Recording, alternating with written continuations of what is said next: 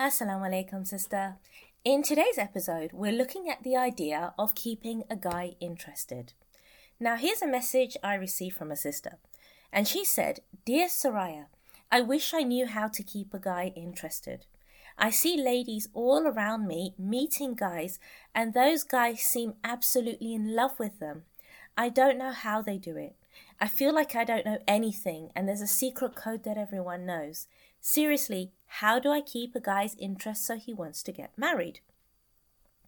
In today's episode, we're going to look at three things. First of all, the idea of keeping a guy interested. Second of all, where this idea has come from, where this need has come from. And thirdly, we're going to reframe this idea of keeping a guy interested so that you are more in line with your values and goals as a Muslim woman who wants to get married. So let's begin to unpack the question from this sister and get to the heart of what she actually needs in her search. So if I look at her message now, a few things that stand out to me. First thing is, I see ladies all around me. And right now, I feel like this sister is only seeing the outcome and assuming that it's the result of some kind of strategy. So she's seeing guys who are seemingly in love with women, wanting to get married to women, and she's assuming there's some kind of strategy or secret to get there. And it sounds then like she's desperately trying to figure out what that is. Secondly, she asks how to keep a guy's interest. And this may be something you've asked yourself, and that's completely fine. Zero judgment. We've all done it. But unknowingly, by doing this, you're giving yourself the entire responsibility of moving from single to married based on somebody else's needs and wants. And it is exhausting. And if you're taking on that responsibility of keeping a guy interested so it gets to marriage, you are going to be emotionally burnt out because that is not the job of one person. So first of all, I just want to put this out there. I blame a lot of this on these so-called dating gurus. Now, there are some really good dating gurus out there, or dating coaches, whatever you want to call them. And they are the ones who focus on you, right? How do you feel? How to empower yourself? How to self-advocate? Those are the good ones. But the bad ones, in my opinion, are the ones that lead you down a Google rabbit hole because they want you to watch all of their videos and they want you to read all of their articles and read all of their books, because in the hope that at some point you're going to stumble upon the nugget, the thing that you need to get the guy to do what you want. So the bad ones are the ones that honestly are going to exploit you when you are feeling vulnerable, when you're feeling low and you're feeling uncertain. And you may find yourself, and I've done this as well before I was married, Googling things like, or watching videos about things like how to get a guy to text you back, how to make him commit, how to make him miss you, how to get him to chase you. And any kind of video or article that tells you how to get a guy to do something, or how to make a guy do, think, or feel something, they are based on manipulation. Now, to be fair, these tactics probably do work, but very short term. So yes, you might be able to get a guy to text you back, but you're going to have to keep working hard for him to text you every time. You may even be able to, do something to get a guy to lead to commitment. But after marriage, are you going to have to keep doing it to keep his interest? So these kinds of dating content, they are based on very short-term, quick dopamine fixes, but they are not suitable for a long-term marriage. However, I do get where the need to Google this stuff comes from. I mean, if you looked at my Google search and my bookshelf before I got married, it was stuff like, how to seem more attractive, how to make him see me as a wife, what to say to keep him hooked, how to be adored. I mean, whatever was out there, I read it and I listened to it because I really thought that at any point now, I would figure it out and it would all fall into place. Now, there are 4 key dangers to this approach. When you are approaching your search from a place of how to keep a guy interested, there are 4 key dangers. The first danger is that you're making it all about him because you're so focused on his needs, his wants, what will please him, that you forget what your needs are, what your wants are, and what will please you. And let's be honest, guys, we are chronic people pleasers, most of us. So this comes easy to us and it becomes a game. What can I do next? What's my next step to keep him hooked? Now I've got him here. What's my next strategy? And honestly, it's a lot of mind games and it really makes it all about him. Danger number 2 in this process is losing yourself. Forgetting who you are, pushing aside your authentic self to instead be what he wants, literally censoring yourself, hiding yourself, and instead being what you perceive he wants. So to give you this example, and I'm sure I've talked about this in another podcast episode, and I know I've talked about it in my book, but I remember once meeting a guy who was really, really into fitness. And if you know me, you know I am not into fitness. I mean, I should be, and I exercise because I have to, but I'm not, like, it's not a lifestyle choice or anything for me. But this guy was really into fitness. And back then I used to do a Zumba class. And if you could hear the way I played up this Zumba, you would think I was some kind of, I don't know, fitness coach or something. But I felt like this is what he wanted in a wife. And I did whatever it was to keep him interested, thinking that, you know, later on he'd figure out that actually I love my burgers, but it would be okay because we'd be married. And needless to say, that connection didn't work. I would find myself doing this with each new guy I met. So, for example, if a guy said he was really into sci-fi, I would think of the 2 sci-fi films I've probably seen in my whole life and really play those up, big those up like I'm some big sci-fi fan. And what I was doing is just responding to what I thought the guys wanted. So when you're focusing on how to keep him interested, you lose yourself. You're focusing on what he wants, not what you want and who you are. The third danger of this kind of approach, this how to keep him interested, is you begin to ignore your instincts and needs, and quite dangerously, you ignore potential red flags because you become too focused on him. What is his next move? Is he responding to the things I'm doing? Is he showing signs of seeing me as a wife? Is he showing signs of wanting to see me again, wanting to commit to me?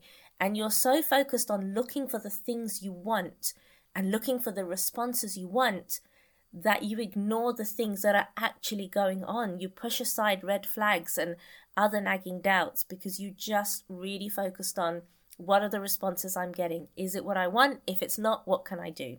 And the last danger number 4 of this approach is you lose sight of your boundaries.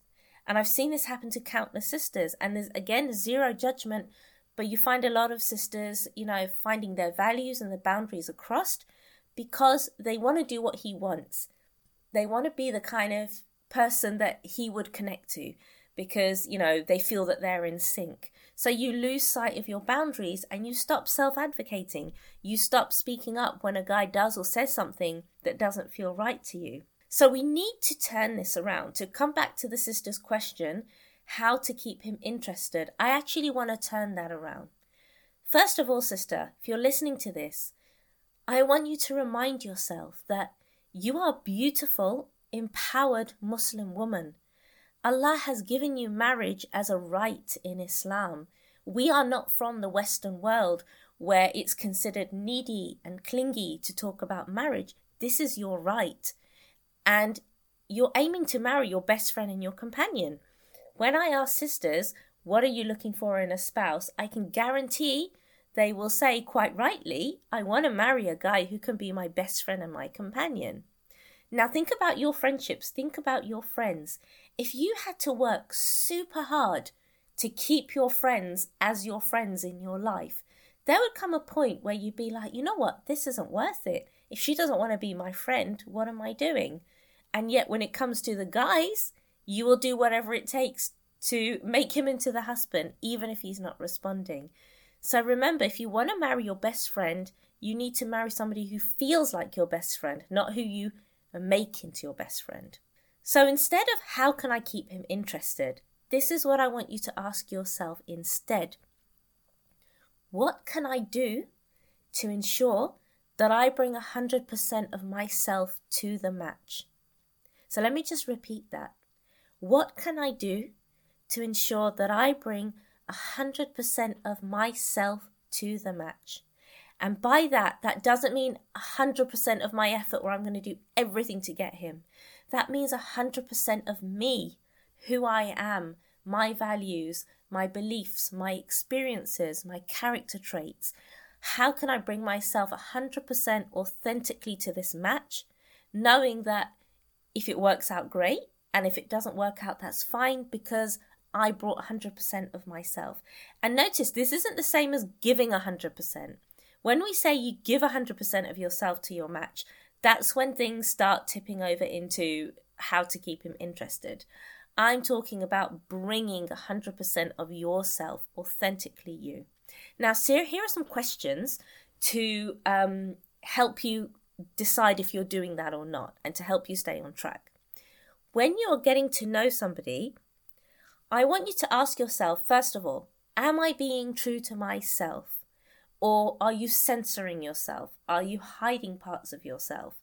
And what I mean by yourself is you right now, not you, the wife in the future, not you, his potential spouse one day. You right now. Am I being true to myself when I'm speaking and behaving? Is it from a place of my beliefs and my experiences? Or am I censoring myself because I feel that it's not what he wants? Second thing I want to ask you to ask yourself is, and this is such a fundamental question, but so important, do I like him? Okay, we become so focused on, does he like me? Does he want to marry me? Is he showing me the signs? That you forget to ask yourself, do I actually like him? Do I actually like him? Do I want to meet him again? Third thing I want to ask yourself is, how do I feel about myself when I'm with him? Do I feel confident? Do I feel like I can be myself? Do I have to censor myself? Do I feel belittled by him? Do I feel misunderstood? Do I feel judged?